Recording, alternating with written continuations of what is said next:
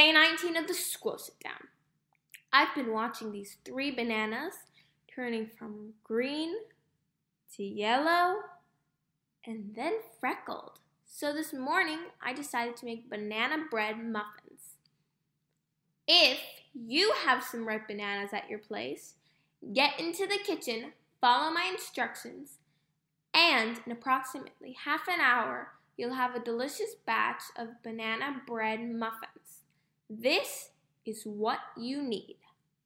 1 1/2 cups of all-purpose flour, 1 teaspoon of baking soda, 1/2 teaspoon of baking powder, 1/2 teaspoon of salt, 3 medium to large very ripe bananas, 1/2 cup of unsalted butter melted and cooled, 3/4 cup dark brown sugar, 2 very large eggs lightly beaten, 1 teaspoon of vanilla extract as well.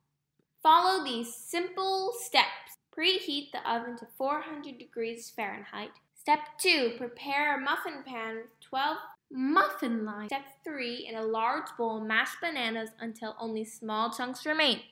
And then add in the melted and cooled butter and brown sugar and stir until that's well combined. After that, stir in the beaten eggs and vanilla. Stir that until combined. In a separate bowl, combine flour, baking soda, baking powder, and salt. Then stir that. Combined wet and dry mixture. Make sure not to overmix.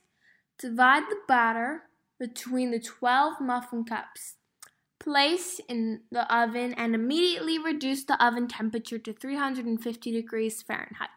Bake for approximately 20 minutes until the tops are golden brown.